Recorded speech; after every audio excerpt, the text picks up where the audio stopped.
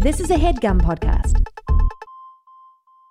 Before we start the show today, I want to talk to you guys. Big Rye here, just the two of us. I want to know, what are you trying to do? You trying to lose weight? You trying to build muscle, maybe? Maybe you're just trying to get your nutrition on track. I think we can all relate to that right now, right?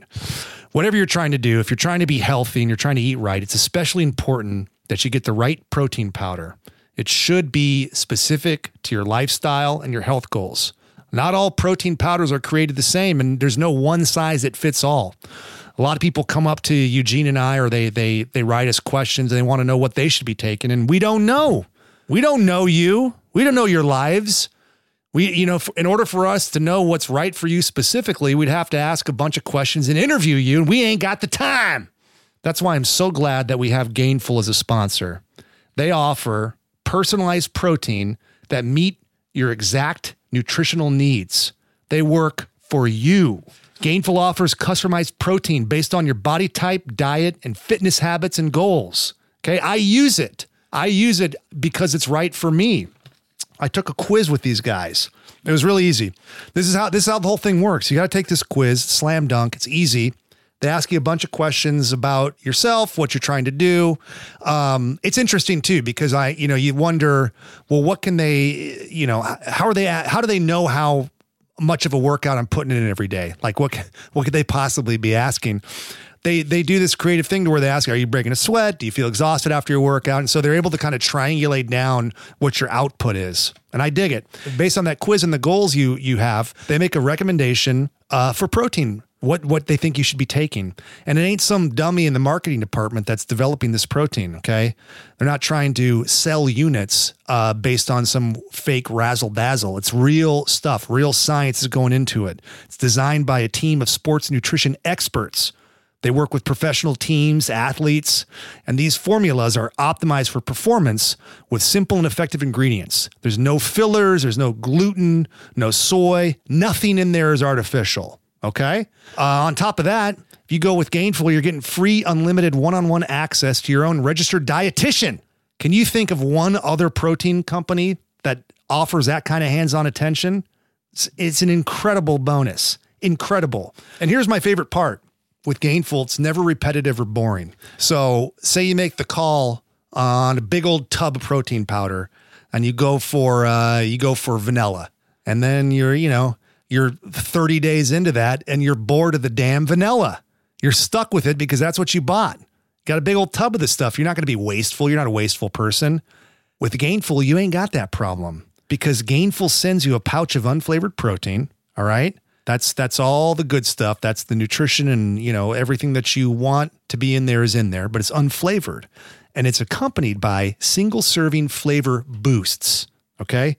So what does that mean? You get little packets of all these different flavors that you can choose from. You got rich chocolate, you got cookies and cream, you got Madagascar vanilla, chocolate peanut butter. Come on, babe.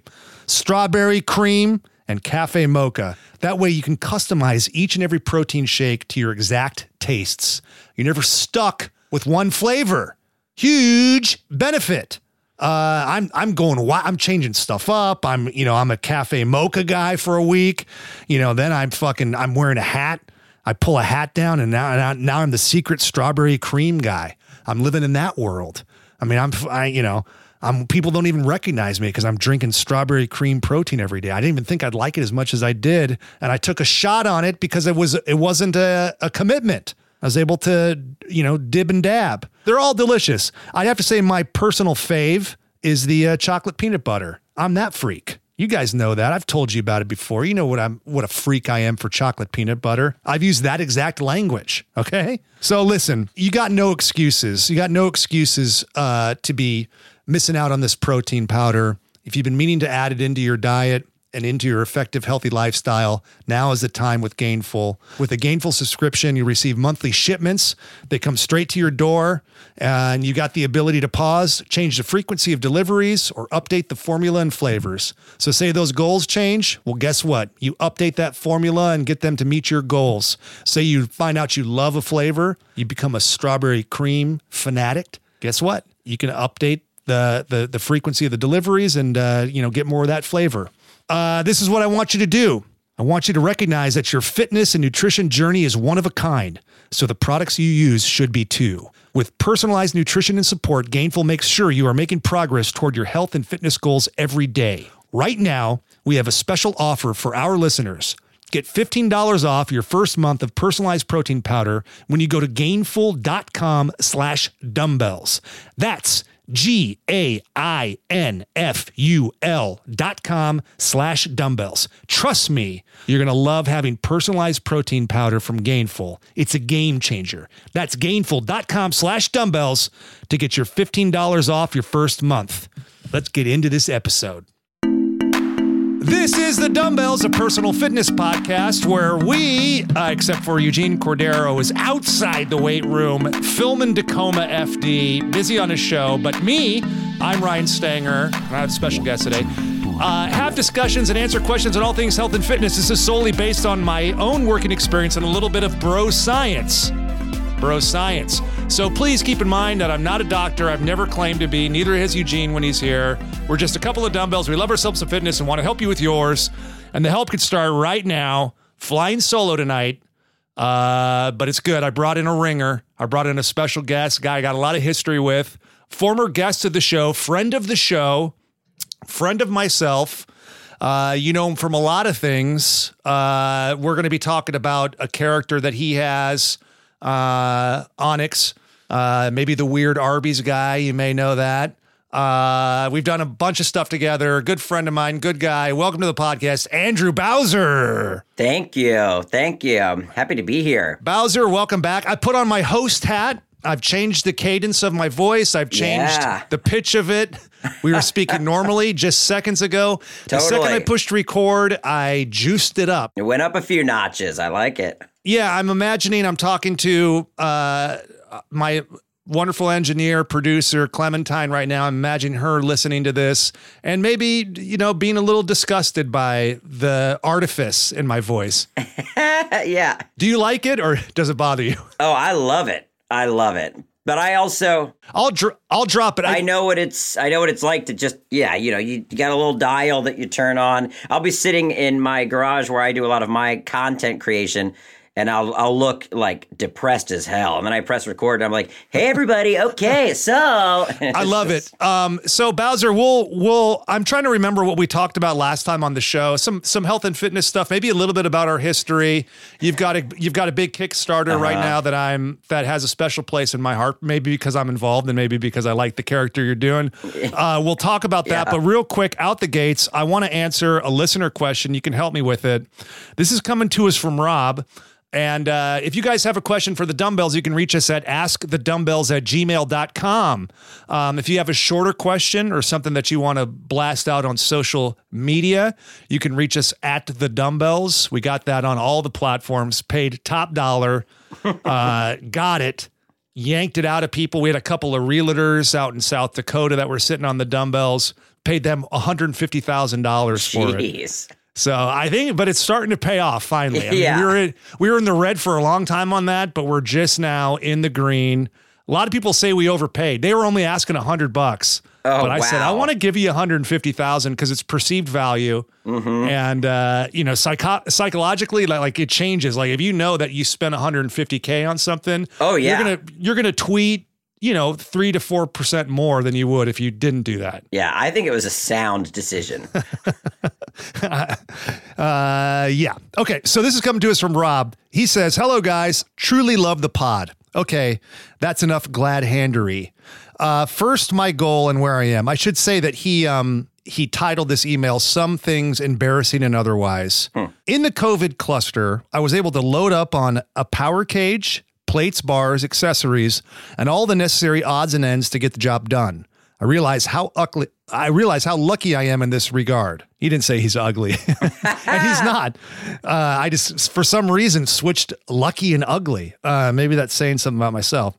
I'm 51 years old, and my plan is to get in the best lifting physique shape of my life. I believe this is achievable. My drive and discipline are all there. I'm not bragging, just confident in these elements of my being. My past includes completing several iron and half marathons, D1 lacrosse, and some very cool climbing accomplishments and various other bullshit. Again, I'm trying to give a framework, but not boast. But hey, buddy, I like the boast. I encourage people to write to us. This is a safe space. You should be able to talk about your health and fitness accomplishments or otherwise in a safe space, and this is that for you. I know I need to train much differently to achieve my goal than I have for this goal than I have for these others. I've been reading some informative books, Bigger, Leaner, Stronger, Matthews, The Strength Training Anatomy Workout by DeLever, and Core Performances by Vergenstein or by Verstingen, to list a few that I've liked. I'm taking a bit of a hybrid approach and using bits and pieces from all these resources. By the way, my diet is solid and clean, and I'm probably on the heavy side of my supplements. I'm a sucker for the supplement recommendations, and I'm always afraid to cut one out. Question 1. Do you see any problem with my knowledge mashup, or should I fully dig into one and stick with it? And this is question number 2, the embarrassing confession in question. Do you have an embarrassing song that really pumps you up? For whatever reason, I go full uncanned ham when I'm blasting Big Girls Don't Cry by Fergie. Do I need to seek help for this tick? Long time appreciative of what you guys do. Don't miss an episode. Please keep them coming, Rob. So good questions. I don't know what jumped out at you in that, Bowser. Well, I mean, I relate to a lot to unpack. I relate to the pumped up song, the idea of having like a jam that gets you going, and it isn't always something you'd want everyone to hear you listening to. But for me, I don't do any lifting, but I'm a big hiker. I hike every day. Okay. And I listen to the same music every single time I hike, and it's just Coheed and Cambria. I don't know if you know that band, but it's very like... I don't know. It's very like gothic, theatrical, kind of like new metal. You know, they're singing about like space and aliens, and it's also very predictable for a guy my age to like blast Coheed and Cambria because they were big in the, 2000, like early 2000s. Okay. But that gets me going, and then I will from there pivot to like the outfield. I don't want to use your love tonight. That song. Yeah, that's a good song. Gets me juiced. Like certain 80s kind of rock anthems like that get me juiced. And then I'll straight up put on the Final Countdown. Oh, it's a great one. I'll put on the Final Countdown. It's so predictable. So I say listen to what you want. Listen to what gets your juices flowing. Yeah, I mean it's a weird thing that happened from a music standpoint with MP3s and just, I mean, outside of whatever headaches it's kind of caused the artists and publishing and all that stuff and how people consume music where you're just buying singles and stuff now. Right. I think there's a lot more guilty pleasures flying around because it's like you don't have to fucking commit to the full Aqua album to get Barbie Girl. It's like you can just get it. Right. So, so I think that when I was still buying, now I use the different streaming services and for, Spotify or Pandora or whatever. And I'm sorry to any artists out there if that's taking money. I think they're bad, right? I don't know. I get different word depending on when I look up articles on that exact topic. Yeah, so I'm always scared. I'm always scared that I'm like screwing the artist in some capacity. Yeah. I hope that's not the case. But anyway, when I was still buying stuff off of Apple or iTunes. Yeah. I mean, that if that playlist got out, I'd be ruined, because it's like, wow, this shit. Because I'll throw on some like real garbage pop songs, but I mean, they're like Swedish songsters out there fucking creating this shit that like know your psychology. And I think, you listed some 80s anthems. It maybe seems a little more forgivable. Like they were kind of, now it's so reductive. It's just like, they're just trying to kind of recreate those feelings from those songs. But I'm trying to think of like a straight up guilty pleasure. I mean, I put on a lot of musicals too. Like I'll listen to Phantom of the Opera on my hike or The Who's Tommy, which I guess is that still kind of rips. That rips. Like the Weber stuff is great, man. I dig all that. I was talking about it. Eugene's into musicals.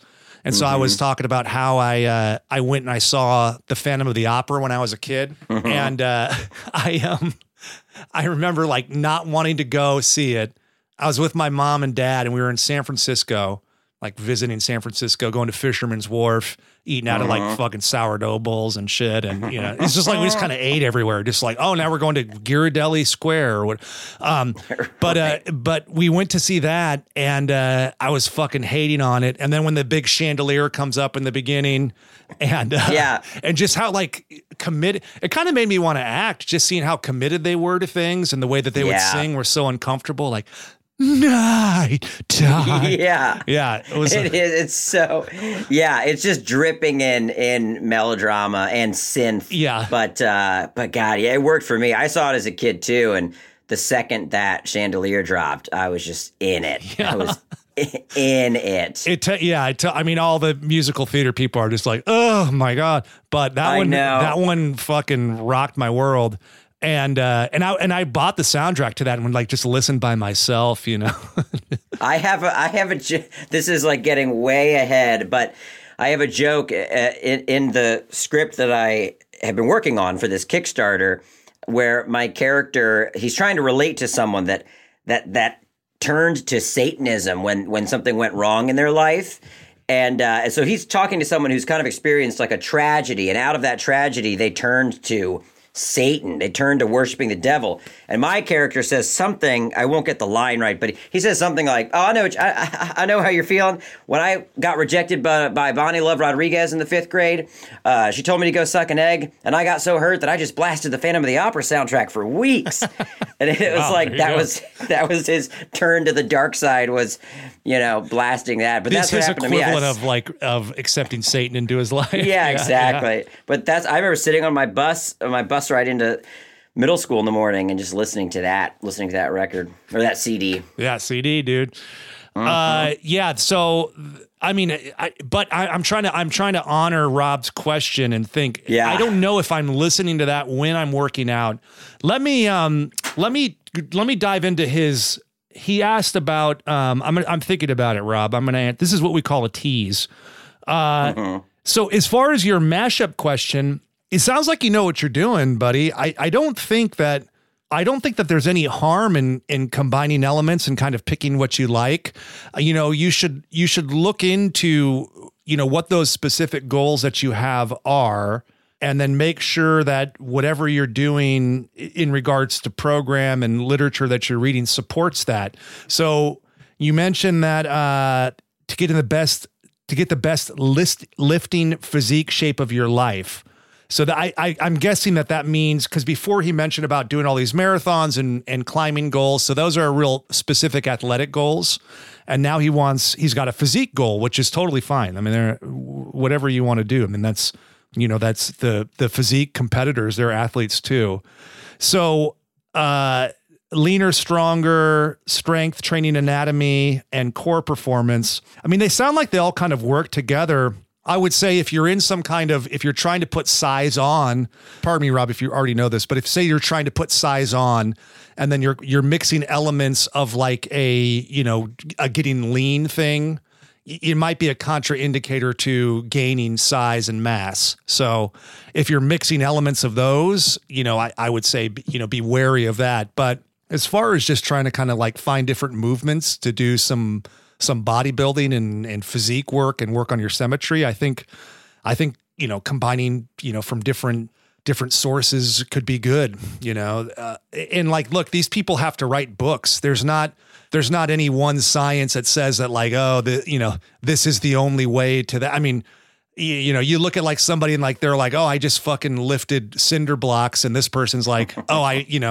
I trained like the Russian in fucking Rocky IV, but their physiques look the same, I mean, at the end of the day, it's just kind of that time under tension and hypertrophy and all that kind of shit. So I say mix and match, and just make sure that the kind of core premise of what they're purporting to do for you line up with what your specific goals are. Bowser, your thoughts? Well, I was just going to say I'm encouraged by someone who's attacking getting in the best shape of their lives, or specifically like lifting physique at age 51. Is that what they said? Yeah. Because we talked about this, I think, last time, but I already have so many problems with like my knees and different things at my age. But at the same time, in my head, there is a future me that's in the best shape of my life. And I used to think like, oh, it's going to be when I'm, 27. Well, it's going to be when I'm 32. Well, it's going to be when I'm 35. And now I'm like, well, you should see me in my 40s. I get ripped all of a sudden. And I'm always kicking that can down the road. But I also really do want to get in better shape as I get older, because I can already feel when being out of shape, how it slows me down and how it just inhibits my my energy level and my ability to even, I know it sounds like an overstatement, but accomplish tasks. Like everything's overwhelming. Whereas when I'm working out and I'm getting sleep and I'm eating healthy, everything kind of feels like in this realm of attainability all of a sudden. Yeah. Because I'm not like feeling, weighed down by gluten or whatever else. Yeah. I'll speak to that in a second. Because that's an interesting point, and that's a theme that comes up a lot on this show. But goddamn, let me just see I'll pull up my Spotify here, and let's see if I can find anything.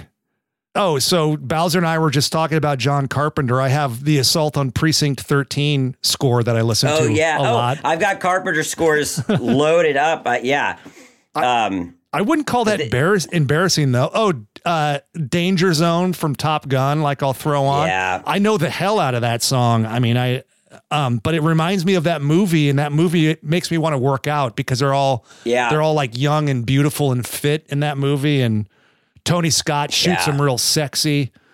Yeah. So listen, if somebody, saw me and then they got inside my earbuds and they heard Danger Zone, that's pretty embarrassing, right? I don't know. I think so many people would relate to that it wouldn't be too embarrassing. Yeah. I think if you got into my earbuds and you heard it was Phantom of the Opera, that might be more embarrassing. Yeah, but that one's good. So, listen, dude, I like that Fergie song. It's a good song. I like her. I like all her stuff. She's got good attitude on her. She puts good attitude on her words or something. Yeah. Totally. And she's got, clever things she says, that I like. But I love the question. I'll think about it more as the episode goes on. So Bowser, you were talking about like when you're in this kind of right headspace around it and how everything seems to kind of fall in place. I think there's a Tony Robbins thing. He probably copied it from somebody else, and he's not a good guy anymore, right? We're done with Tony Robbins? I don't know. I literally had this conversation with a friend the other day. They were like, wait, did Tony Robbins get canceled for something? And I'm like, oh, I don't know. I mean, it seems like this sounds horrible to say, but you would think maybe he got canceled just because he's like anyone that's on that high of a pedestal is going to be scrutinized to some level that gets them, something did happen. I don't remember the specifics, but okay. Cause I don't remember any actual occurrence. He talks about this thing called a circle of concern versus a circle of influence. And so you have these things that you kind of worry about that you can't really control. So let's remove the health and fitness from it. And let's just say I have $20,000 of debt. Okay. I've got to get this $20,000 of debt. You're thinking about the $20,000 of debt. You're worrying about it. What can I do? I don't have any money. I don't have a job. I don't have anything, right? And so it's just this, it's looms, it's all consuming, and nothing happens. You don't make any progress towards it. But if you start to focus on the circle of influence, that's things you can control, then, so instead of worrying about the debt and all that stuff, something you can't control or focusing your energy on it, you start focusing on the things that you can influence. Like, well, I can get up and I can make my bed and have a healthy breakfast. So you do that, right? Okay, good. Wow, okay. So I've done that. Now I can maybe I can go online and look for jobs, and then you go online and you start looking for jobs. And then this is a gross oversimplification of how somebody would address this debt. Let's just remove, all these societal elements and, circumstance and all this other shit in there, and just say it's how you feel. And then eventually, as long as you're putting more juice and effort into your circle of influence, your circle of concern gets smaller and smaller and smaller. And then eventually a circle of influence takes over. And, right. I like that. And that can happen with exercise. So instead of saying oh, I want to get in the best lifting shape of my life, at 40 or 35 or whatever it is. It's like, well, I want to make sure I have one healthy meal a day. So then you have like that one and you're like, you know what, shit, I can do two. And then you do two. I can start hiking every day and you do that. And then it's just like a snowball and then it just goes. And then the next thing you know, you're all covered, but that never starts unless you do that like one small thing first and kind of commit to that. And then they all kind of start to, you know, topple over, if that makes sense. Well, and vice versa. I feel like, just one misstep and I revert and I go full gremlin. Like one day of, you know, like I think we might have even talked about this. I don't know if I brought this up because I think I was still drinking coffee at the time, but I'm on and off of coffee all the time because of my acid reflux. And I've been told by my doctor after they did an endoscopy, which was a horrible experience, even though many people told me to be chill. They were like, you're like kind of knocked out. Like it's twilight sleep, but you're not going to remember anything. Whereas, no, I was, the sedation was not working on me and I was having a camera shoved down my throat and wondering like, what am I supposed to do? How do I breathe? How can I swallow and throw up at the same time? Anyway. Oh, God. Horrible. But from that, they were like, your acid reflux is really bad, dude. You can't have coffee anymore. And furthermore, like, let's cut out everything acidic in your life, you know?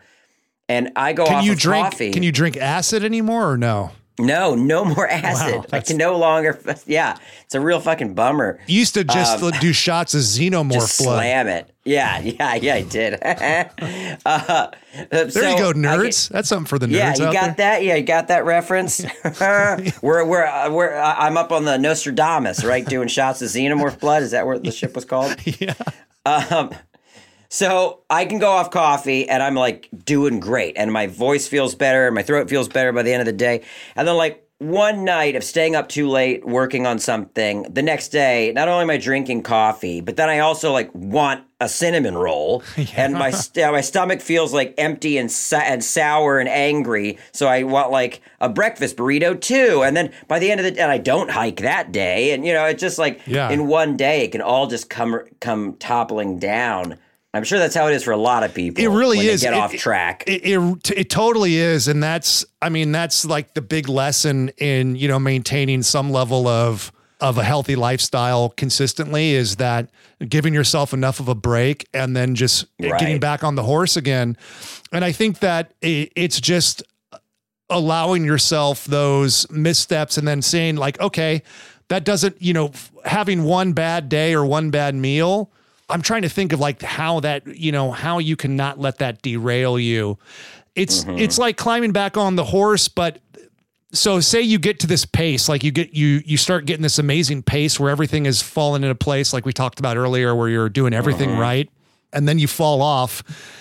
The problem is sometimes is you look back at that pace and you're like, man, I'm not ready to go full sprint again, you know? Right. Even though I've only been off for one day, I don't want to do the full sprint again. So then I think it's just like, man, if you have like a little touchstone where you're like, okay, so let's say I had this hiccup here and I'm stressed right now and I'm not ready to go back into this kind of monk-like existence.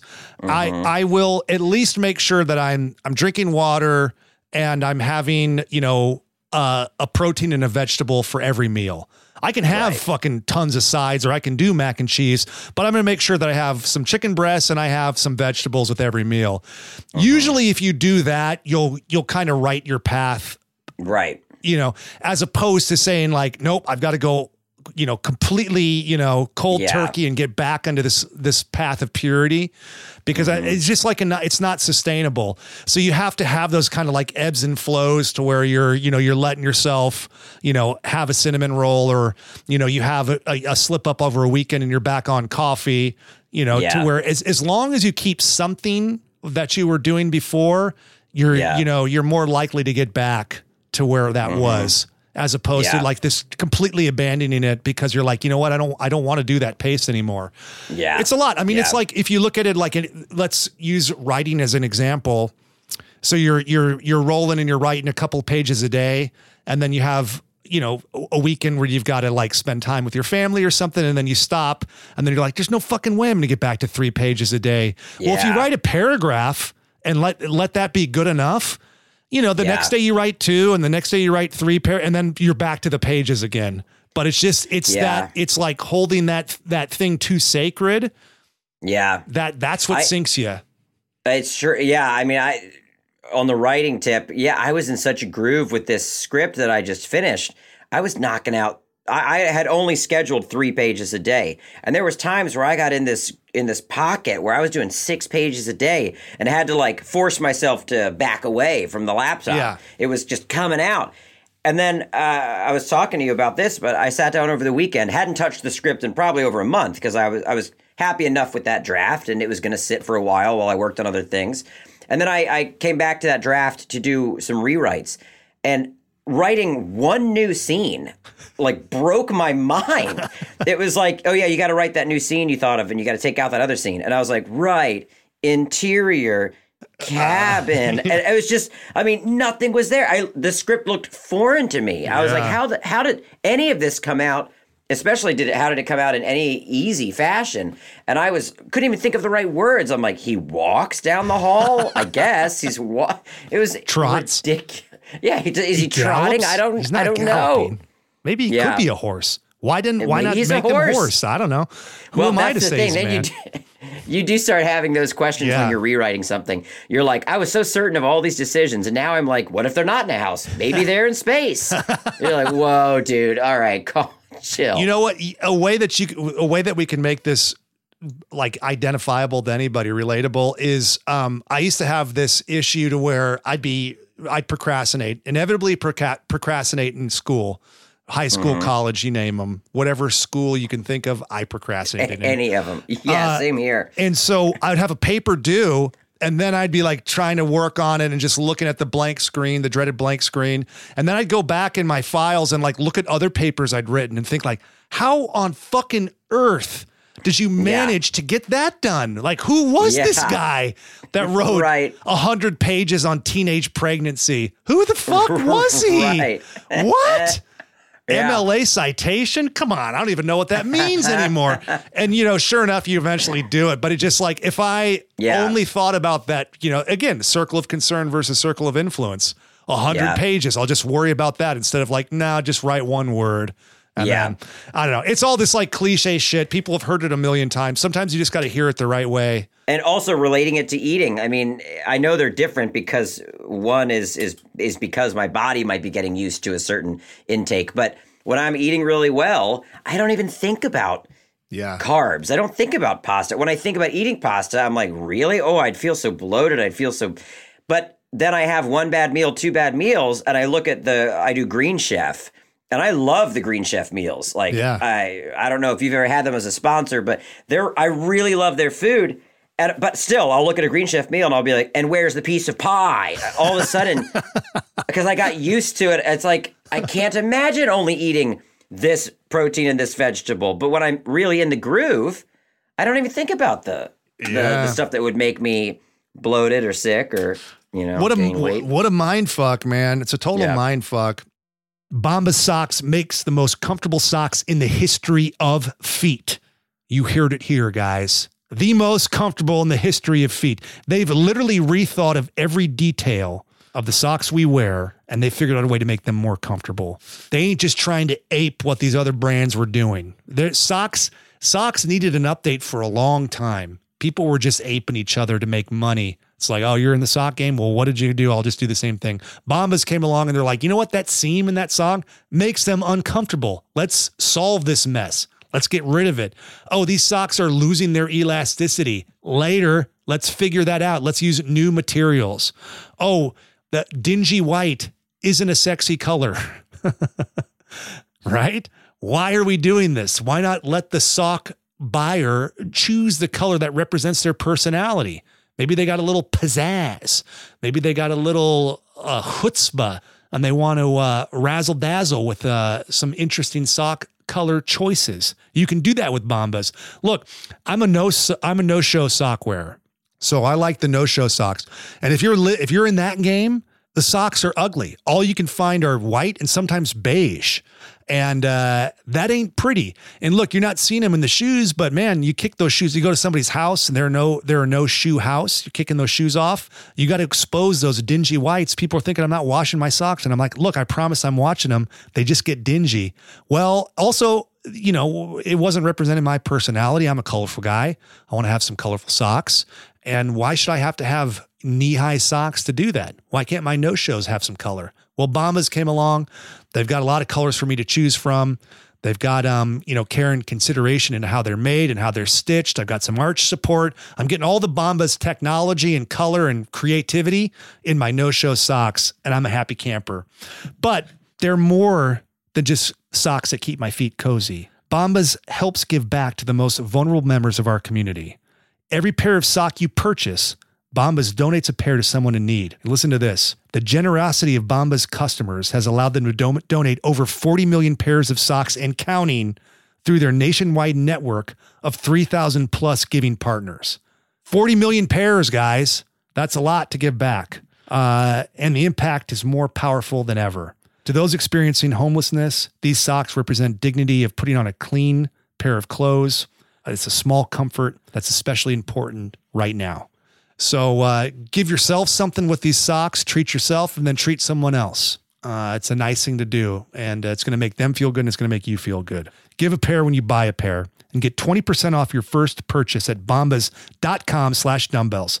That's BOMBAS.com/dumbbells for 20% off your first purchase. Bombas.com/dumbbells.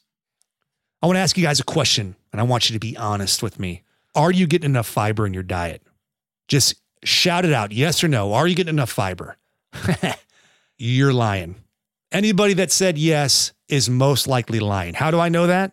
Well, 95% of Americans live in the fiber gap. I don't care if you're some hyper diligent food tracker or some everyday American like me. You ain't getting enough fiber. You're deficient because it's practically impossible to get 30 grams of fiber a day. That's the recommendation. 30 grams. You got to be doing 2 full heads of broccoli every day to hit that 30 grams. That's hard. Listen, maybe you do it for 25 days, maybe 20, maybe 27. By day 28, you're over it and you're falling off and your fiber is suffering. And you're looking at me, you're saying, what am I, a damn rabbit with all this broccoli? Look, guys, I had a rabbit growing up. His name was Raisin. Good little guy, cute little rabbit.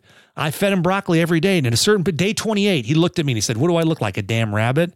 I hate to tell him, yeah, you do. But that's neither here nor there. I want to talk to you about Uprising Foods because they made it simple and actually enjoyable to hit those fiber numbers. All right. This is a food company, guys, and they're doing something great. They have designed more than just a bread alternative. They got these sourdough cubes. They got these Freedom chips, and they're all those things plus something else. They're actually beyond just being a healthy bread alternative.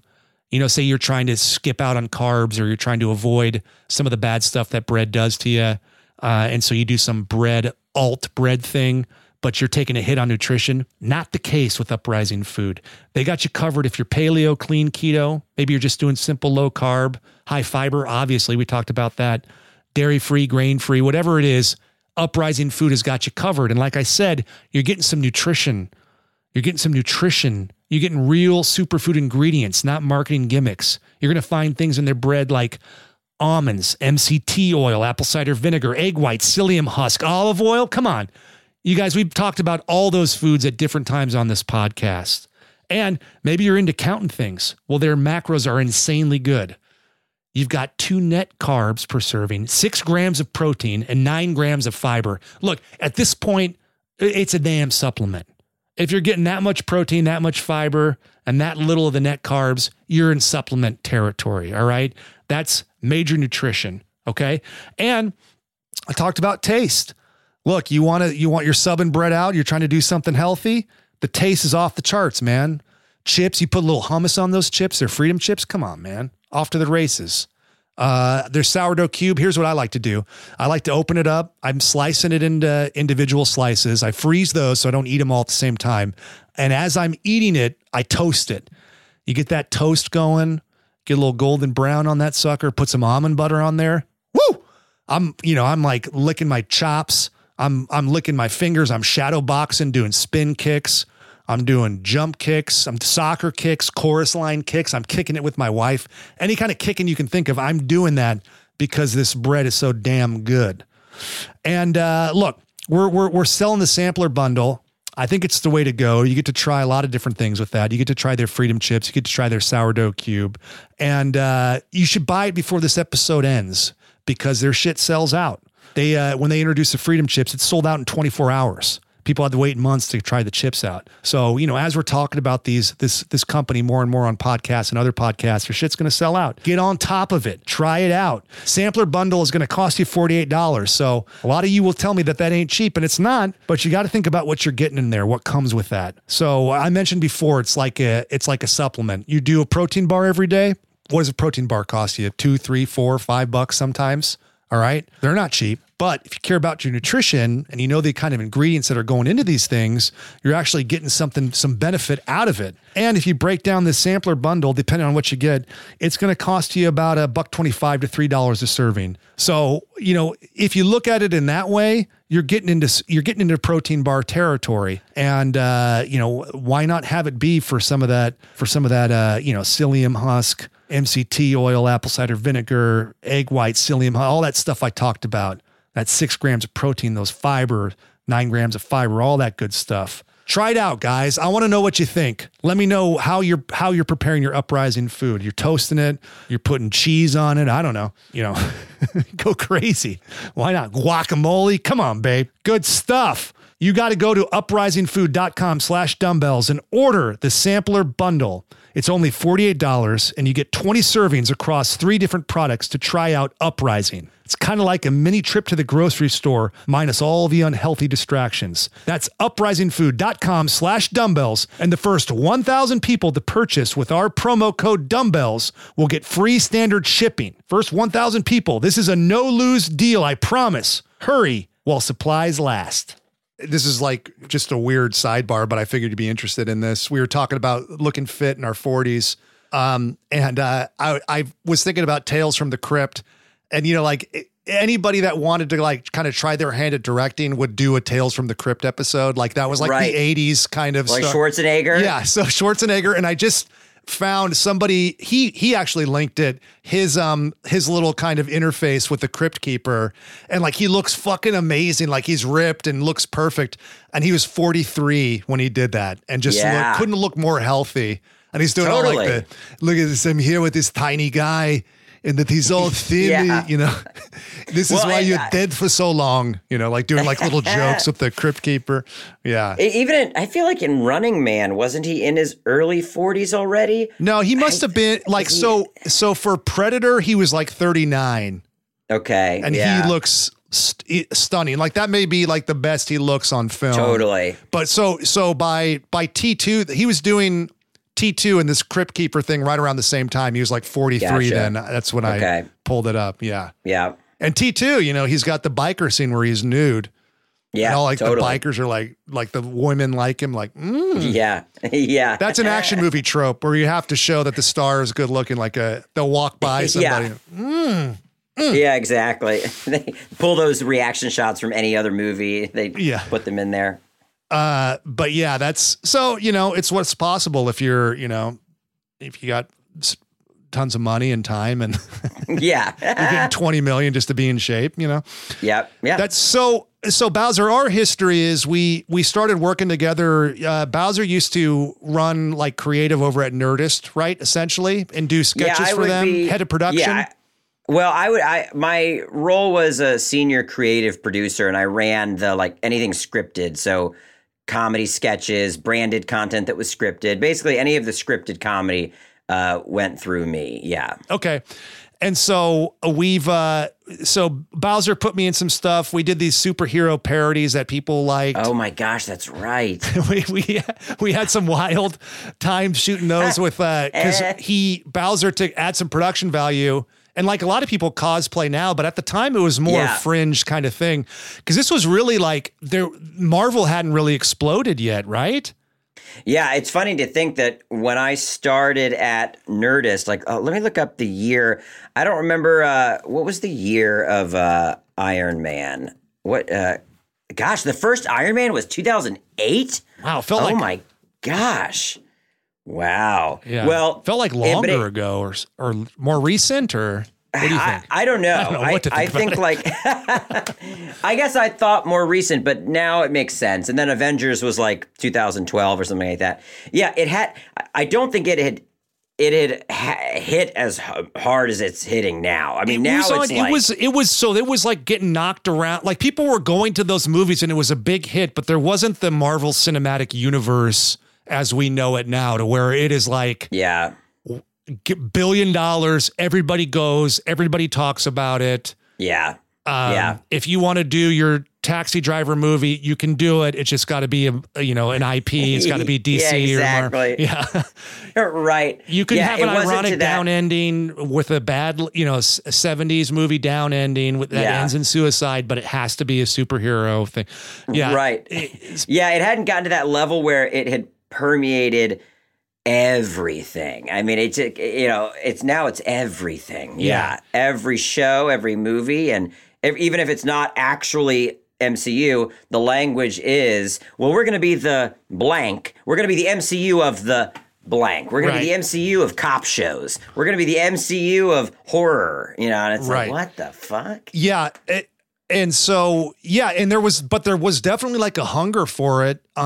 People love the superhero stuff. And so in a way to add production value, Bowser would put, cast cosplay kind of stars or celebrities in it. Yeah. And then let them play the characters. And these people are really good at, like, they look just like the thing and they're in shape, and they'd either pay somebody or they design their costumes, and then he'd rent costumes from them. Like, it was just a good way to kind of get that thing. Yeah. And like now I feel like people go to cons and they do cosplay, and like at the time I didn't even know what cosplay was. They were like so he was a couple actors, like comedic actors, and then cosplay people. Right. Or cosplay actors, I guess, they're actors too. Right. And so, but they're, there's some characters, and so we'd have like a good time, For sure. And everybody engaged with it differently. Like, I think I always thought, well, I'm hiring actors, so I'd say, can I rent this costume from you, or can you play this character? And they may say like, well, no, I don't play that character. Yeah. And I'm like, right, but I'd be hiring you to play the character. And they're like, well, I wouldn't want to misrepresent, Diana Prince or whatever Wonder Woman's name is. And I'm like, yeah, okay. It was hard. They weren't actors in the sense that they understood kind of like the separation of self when stepping into a role, which I now understand better, that for them it was like they represent the character first and foremost. And so I think that was the biggest difference. Whereas like you were down to put on a Superman costume and cuss and swear and say messed up stuff, but for a lot of the cosplayers, they'd be like, well, Superman wouldn't do that, Yeah. And so if you're in what I needed to understand too, is like, if that's like your passion, playing Superman, then you're there, you bring like, and you're like, you look like him and you got the costume and all that stuff. You bring that in with you. Like, that's your gig. Like you don't leave that behind. Like, that's, I got to go and do these cons, and I have fans that are going to watch this thing and see me do it, and they'll be bummed out if it's not, to what they expect or what the comic would do and all that kind of shit. So it's almost like being a lookalike, like, people that are like professional Jack Nicholson lookalikes or whatever. It's more in line with that in a way. You fucked with the wrong Marine. Yeah. You're goddamn right I did. Did you or did you not order the code red? You're goddamn right I did. Little fucking Few Good Man for everybody. Yeah. Did you ever hear that? And I assume this is true, but they always said that he, even for the reversals. Yeah, did I hear that? Of course, 100% I heard this. He was always at an 11 for everyone's coverage. He's doing this amazing performance. He's given it everything. And so for people that don't know, that, to do this courtroom scene, they've got to cover it a million different ways. So you have like a camera on fucking Nicholson when he does his stuff, and then they got to relight it, and you got to do Tom Cruise, and then you got to do Demi Moore, and then fucking Kevin Pollak and Kevin Bacon and all. Everybody in the fucking courtroom has to interface the judge, all that kind of shit. So you end up doing the scene 50 million times. And so this is some heavy lifting by Nicholson, who's given a lot.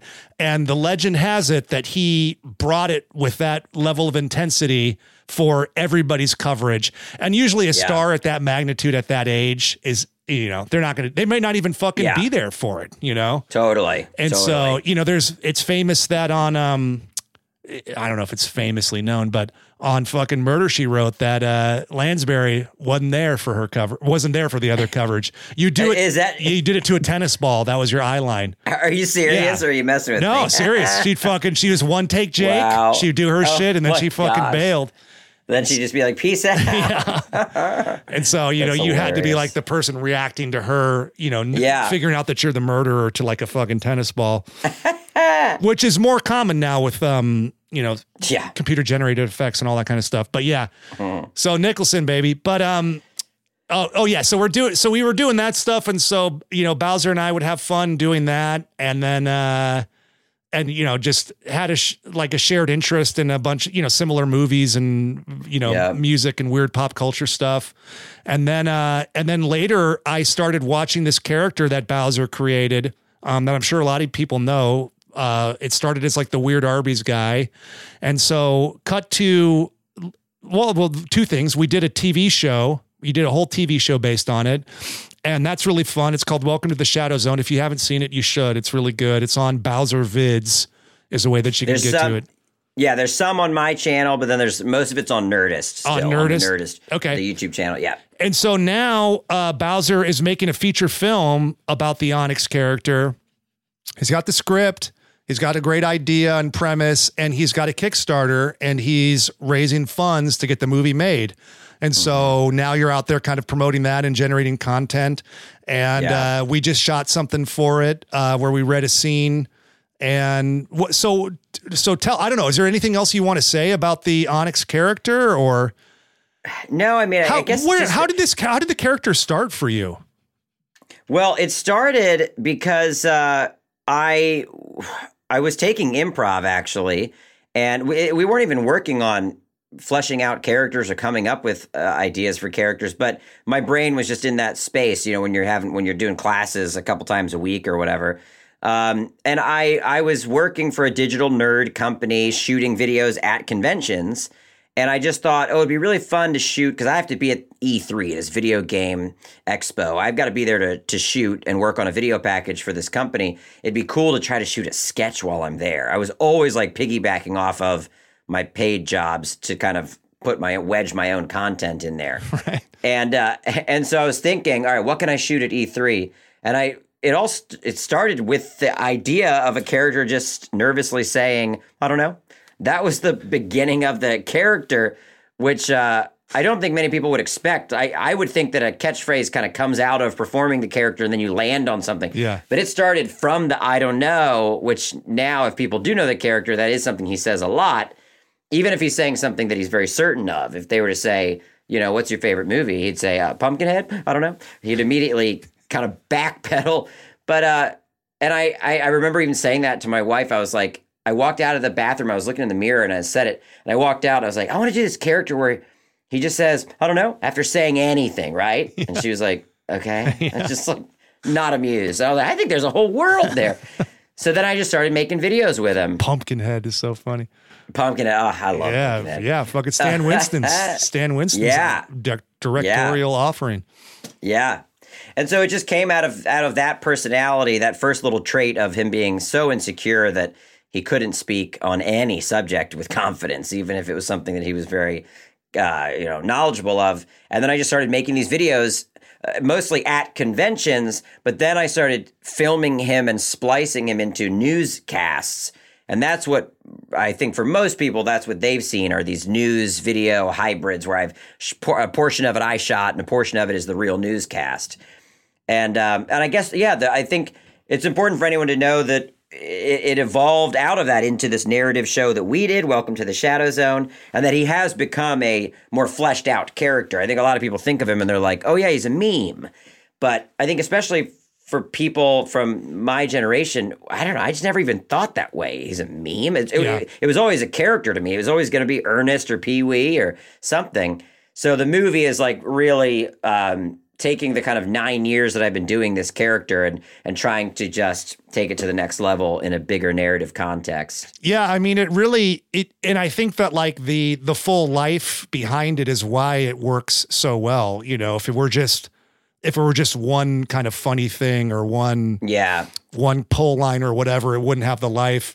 And I've shared it with you, like where I'll get occasionally like somebody on my Facebook page or something that says, I don't know if this is real or not, but what is this guy? And it's like one of your commercials, or not a commercial, but like a news thing that you've done with it. Yeah. It's still kind of getting shared around there and, you know, surprising people. And So in regards to this movie, you're at this stage now to where, you know, this is one of those like tricky things because it's like you have a real passion for it. There's a huge audience for it that know it and love the show. And like you've taken every meeting possible for it. And it's just like you've got to concede on some level or give something up or, you know, make some kind of sacrifice. And it's like kind of like, why do that if I can just go directly raise the money and just make exactly what I want to make? And so that's where you're at now with this fucking Kickstarter. Yeah, and it's also just because the times that I have had meetings out here in the industry about Onyx, it's so weird how hard it is for people to. I mean, you know this. You take a meeting, and in your head, you're like, this fits perfectly with them. They do weird comedy stuff. I'm going to take them Onyx, and then I go and I pitch them Onyx, and they're like, good. What do you have for Army Hammer? Literally, there's always this very focused target that Army they're trying wants to hit. do comedy. And you're like, wow. They'll be you'll take a meeting with this company that you've seen make a wide range of content, and they'll say, we're really focused on like the farming demographic this year, and you're like, God damn. So then you'll go to what's really maddening is when you pitch to a company and they say they're not looking for that thing, but then they do green light like a supernatural gothic comedy the next month. And you're like, well, wait, what the? So, or you're at Netflix scripted and they're like, we're getting out of scripted. And you're like, what? Netflix scripted is getting out of scripted? Yeah. You want to compete with Netflix unscripted. Right. All right. You do you. Yeah. So I just, in seeing how long I've been doing the character and also knowing my appetite to tell a bigger story and my appetite as a filmmaker to make something that pays homage to the 80s horror comedies I love, I just thought, you know, waiting on anyone to actually, as a production entity, to say, yeah, we want to see this movie too. It just may never happen. Whereas if I could just tap into the people on the internet that have loved his videos and shared his videos, maybe it could happen. So yeah, it's really the only way forward I've seen with doing something with Onyx. Yeah, on a bigger level. And so when you raise the money and stuff, then it's like you got to wait for COVID to calm down, and then you shoot. Do you want to shoot it in LA, or would you go to like Georgia or something? Or you know, there's a couple of places that we've looked into. There's some in LA, there's actually this really amazing location in Louisiana. Oh, cool. In New Orleans. And and then yeah, exactly. Gators. That's right. Gators out there. I think about that sketch we did all the time, where I just asked you to play like a Southern Gator Wrangler. Yeah, Cajun. But so it really comes down to the COVID of it all. And the where are we at with people being vaccinated by the time, if we get the money on Kickstarter, are we going to be quarantining everyone in the production for 2 weeks prior to stepping on set? And if so, you know, what does that do to the budget? Everything comes down to that. My goal was that we'll know by April if we have the money, and then we can start setting sights on like July, August for production. And I think we'll have a better angle on how we have to run it to stay safe at that point. Yeah. I just saw CDC announce that like fully vaccinated people can spend time together in a room without masks in small groups. And I was like, I saw that. I was like, all right, guys, I fucking hope so. Wow. So fully saw that vaccinated too. people that don't have the virus can be together in small. I was just like, all right, maybe, you know, I get it. And we have to have a smart, careful rollout with everything, but let's not bum everybody out with like. Yeah, exactly. Yeah. I mean, I saw that headline too, and I was like, yeah, I mean, okay, that's why we all got vaccinated, right? Or that's why we're all trying to get vaccinated. I'm like, what's the hope with this vaccine? Like, I felt like I was on the same page, but maybe not. Turns out if you have it, you can be in a small room if you have the vaccine with other people that have had it. Just want to let everybody know, new finding. It's like, okay, good to know. Yeah. I guess that's circle of influence stuff there. Right. I mean, we can't control this. You get it? Yeah, you good. Yeah. So yeah, something that jumped out at me when we were talking about this too is that you mentioned some movies that inspired you and that you kind of miss seeing. And I have a 10-year-old kid, so we've been like cranking through all this stuff, and I threw a bunch of titles out, and so yeah, it's like all these kind of Gremlins, Ghostbusters, Critters, Yeah. just like fun, just that kind of fun heart. 80s comedy, action, horror. Silver Bullet was one. Love it. This one's kind of unrelated, but I'm covering it for another. It's related and unrelated. I'm covering it for another podcast I do, The Action Boys. Do you remember The Wraith? Have we talked about The Wraith? No. You don't know The Wraith? I don't think I know The Wraith. With Charlie Sheen and the Dodge. Holy crap. The Dodge Interceptor? No. Oh my gosh. I got to look this up. Oh, it's a must watch for you. It's truly a must watch. For some reason, before you said it, I thought you were going to say Guyver. Do you remember Guyver? No, I don't know that one. I'll hear. That's this. I think it's 90s, not 80s, but Mark Hamill is in this, The Guyver, 1991. It was one of those movies that it was directed by two effects people, Screaming Mad George and Steve Wang. And so it's like really effects heavy. And Mark Hamill's in it. And I remember seeing it as a kid and just thinking like, yep, that's as good as Star Wars. I mean, I just loved it. And then you get older and you're like, oh, The Guyver is like this real blemish in Mark Hamill's career. It's like this hard botch that everyone makes fun of. But as a kid, I was like, that rips. It's completely tight. I love it. Well, I would say The Wraith, there's elements of it that hold up, and it's interesting. Mike Marvin wrote and directed it. He ended up just doing a bunch of other schlocky stuff. But when you watch this movie, you could say like, oh man, this guy could go in a direction and make some good stuff. But he goes the opposite direction because there's definitely some camp elements. But like I would say, Charlie Sheen elevates it. Nick Cassavetes is a bad guy. Oh my gosh. It's got Griffin O'Neill. It's got Randy Quaid. So between Sheen and Quaid, it kind of like elevates it a little bit. And the car, it's this mysterious, like kind of drifter shows up to this town at the same time that's run by this gang of like hot rod racers. And they're kind of like pushing people around in the town, and they're total bullies. And at the same time, a mysterious, like masked entity shows up in this black car and starts challenging the gang one by one to race for pink slips.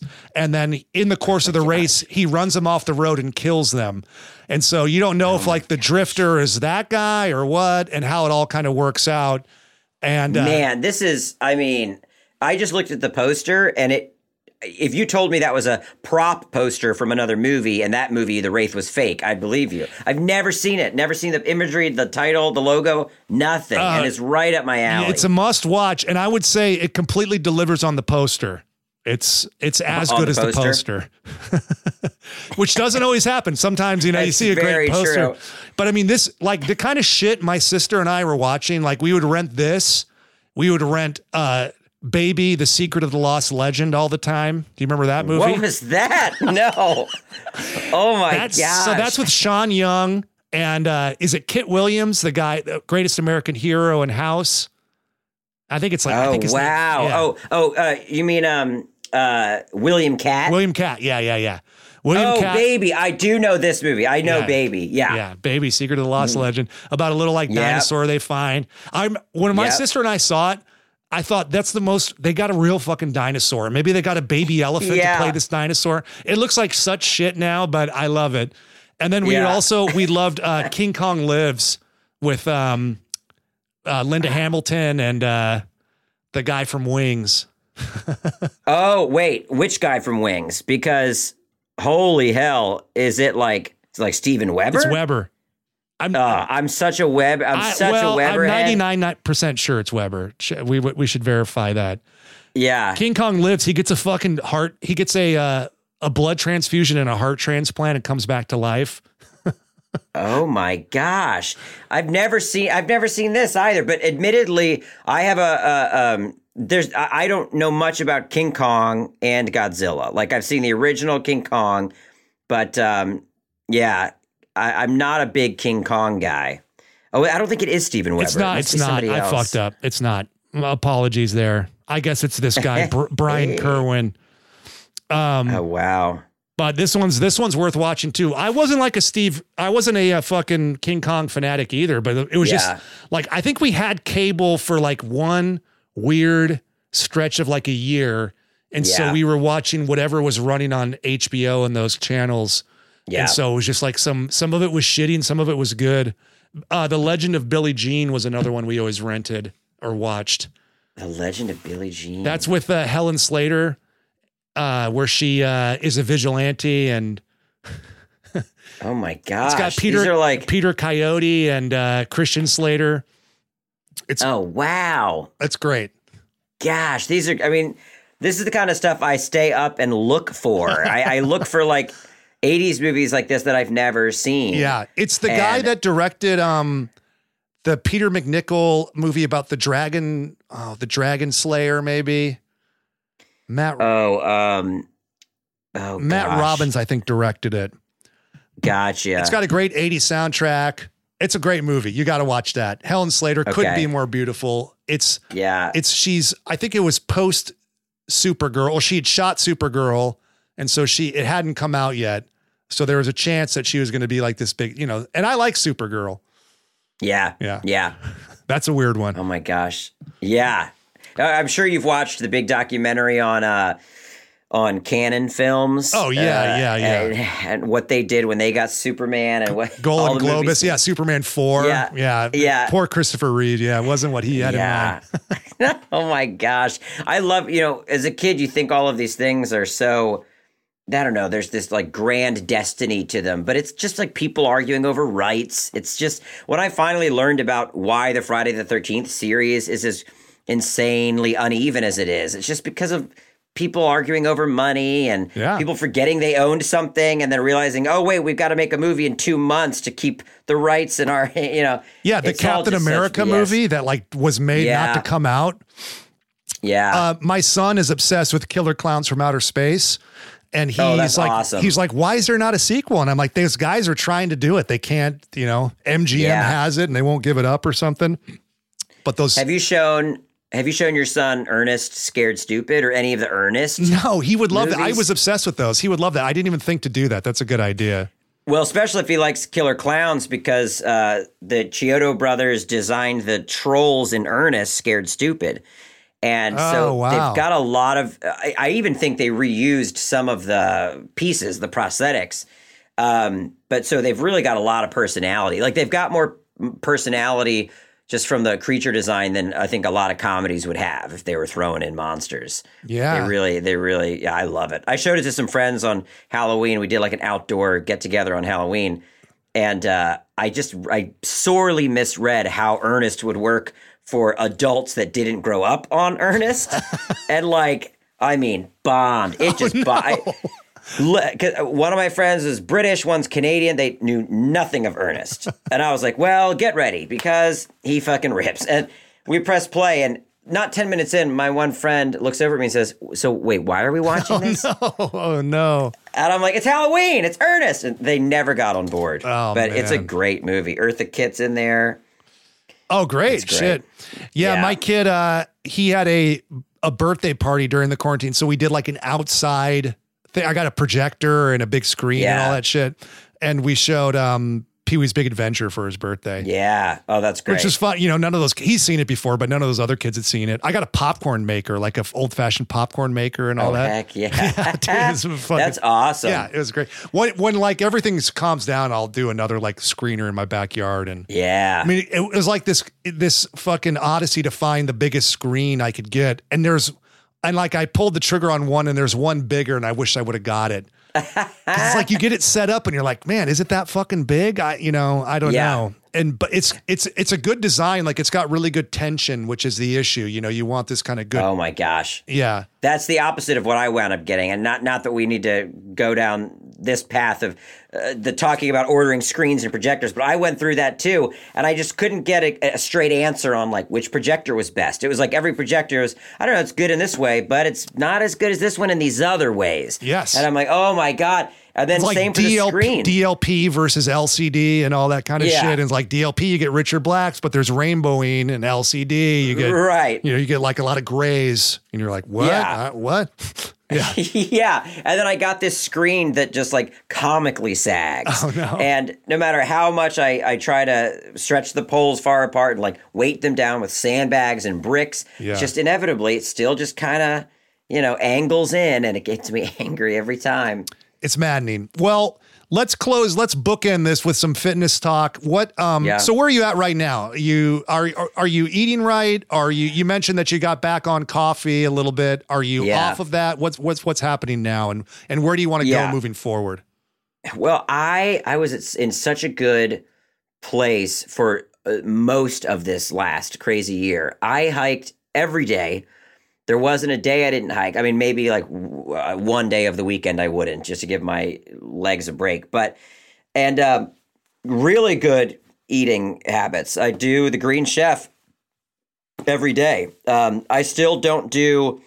I know when we talked last, I was doing like the bulletproof coffee in the morning with butter and all that. I still do like their collagen protein and their brain octane oil, but I do it in matcha green tea because it's easier on my throat.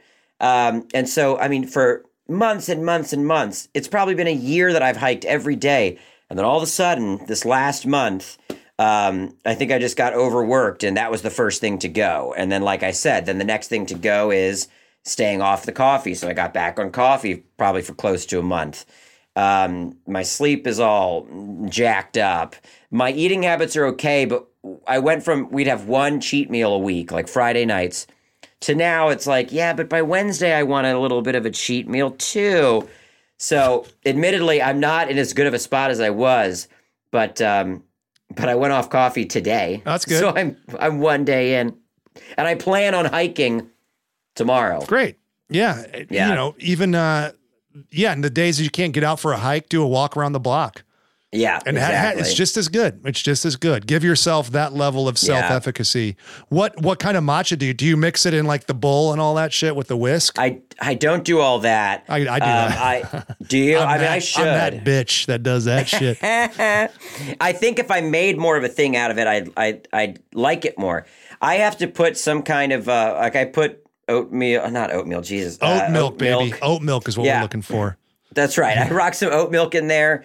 Because I'm not the biggest fan of just the taste of the tea. Yeah, I like it to feel. I need it to feel a little frothy. What I like about the coffee when I'd made it was so frothy with the butter, and it was just like gosh, felt like you were drinking like bone broth or something. You were getting something, yeah. Yeah, I was getting something. So I have to make the matcha feel like more substantial. What kind of matcha do you use? Ceremonial grade, or you? Oh wow, I don't even know.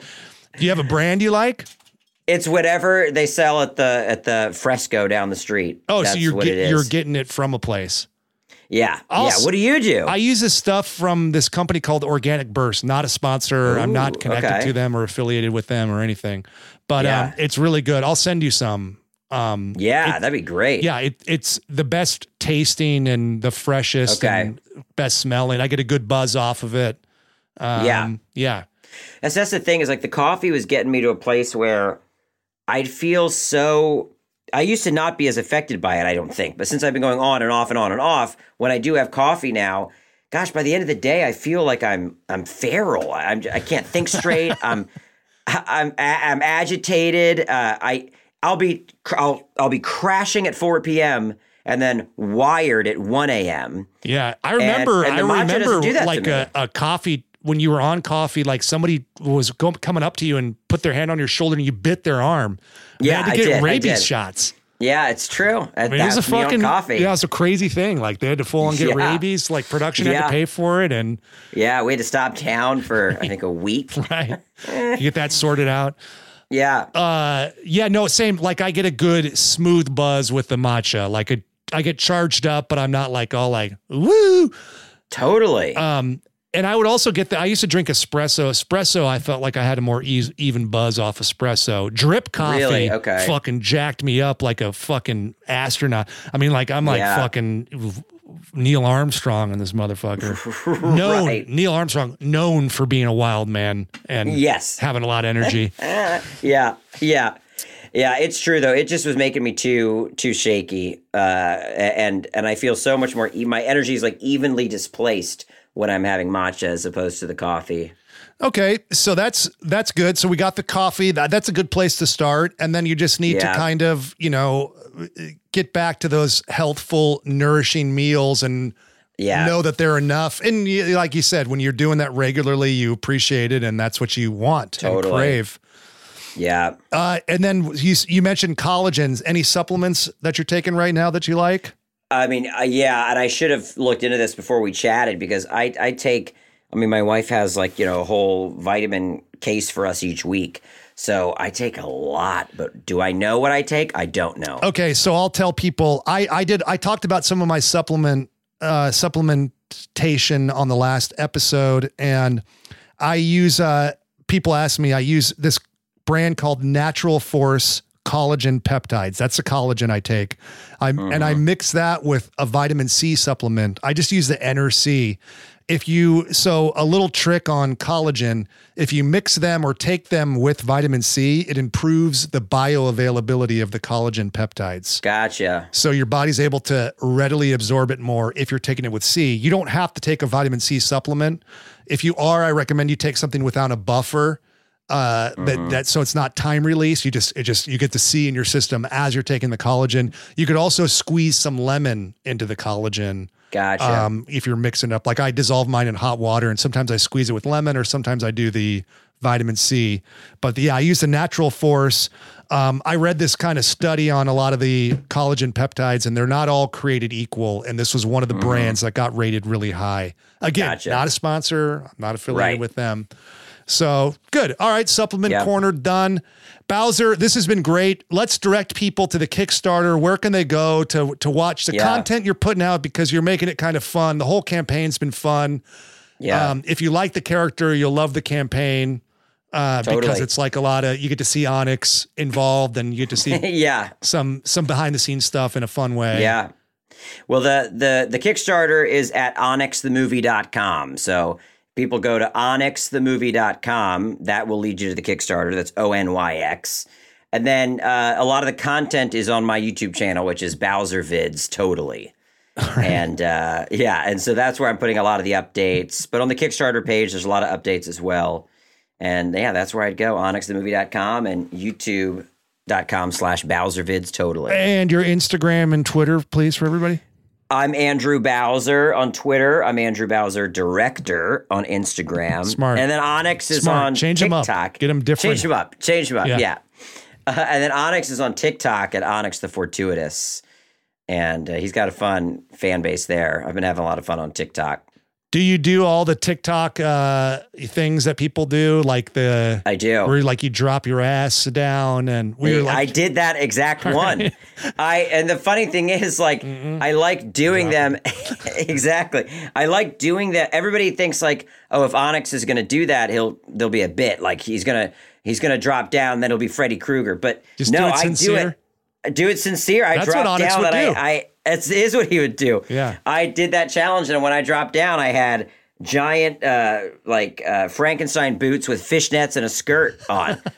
and then I did a silhouette challenge where people thought, oh, I thought he was going to turn into like a monster and not do the sexy silhouette challenge, but nope. Had the fishnets on. He did a little top hat, a little fedora tip. That's how he would do it, though. He would be like, I might as well do it well, do it the right way. I love it. Are you a big fan of Dogface? Dogface. Is that the cranberry guy? Yeah. I don't even know if I follow him anymore, but I was into watching that trend just like take over. Yeah. That was wild. Yeah. It was like, fucking Jesus Christ did one of those videos. Everybody fucking did one. That was probably Meryl one of the Streep was involved. Fucking, you're like, fuck, Kevin Klein's doing one now? Yeah. You got everybody. That was one of the largest spreading memes, I think, in a long time. Yeah. That was a crazy big meme. Yeah. There's something to it. The guy, he just really put out a vibe. And, that's a good song. It was just the right timing for that song to kind of come back. And, and he just he's a good skateboarder. It all kind of worked together. Yeah, it did. It really did. It all coalesced. Well, beautiful. So for people that would like to ask us a question like Rob did at the top of the show, you can reach us at askthedumbbells@gmail.com. If you have a shorter question or you want to mention us, or you want to fucking share a meme with us, or you want to fucking tell me I suck, you can reach us at The Dumbbells across all social media platforms. We got them all, Bowser. We got fucking Friendster. We got Sneak Monkey. We got fucking Light Rizzle. We got fucking Popsicle Dad. We got fucking Legend Daddy, my character from the Nerdist sketch. That's right. Across all social media platforms, we are at The Dumbbells. Thank you, everybody, for listening and throwing those questions in. We love them. We can't answer them all, but we will try. I want to thank Bowser from the bottom of my heart for joining us today. Check out onyxthemovie.com to donate to the Kickstarter. I want to see this motherfucker get made. And I would like to remind everybody that's out there listening, on behalf of myself, Eugene Cordero, wherever he is, our wonderful guest today, Andrew Bowser, we want to remind you guys to train dirty, to eat clean, and to live in between. That was a HeadGum podcast.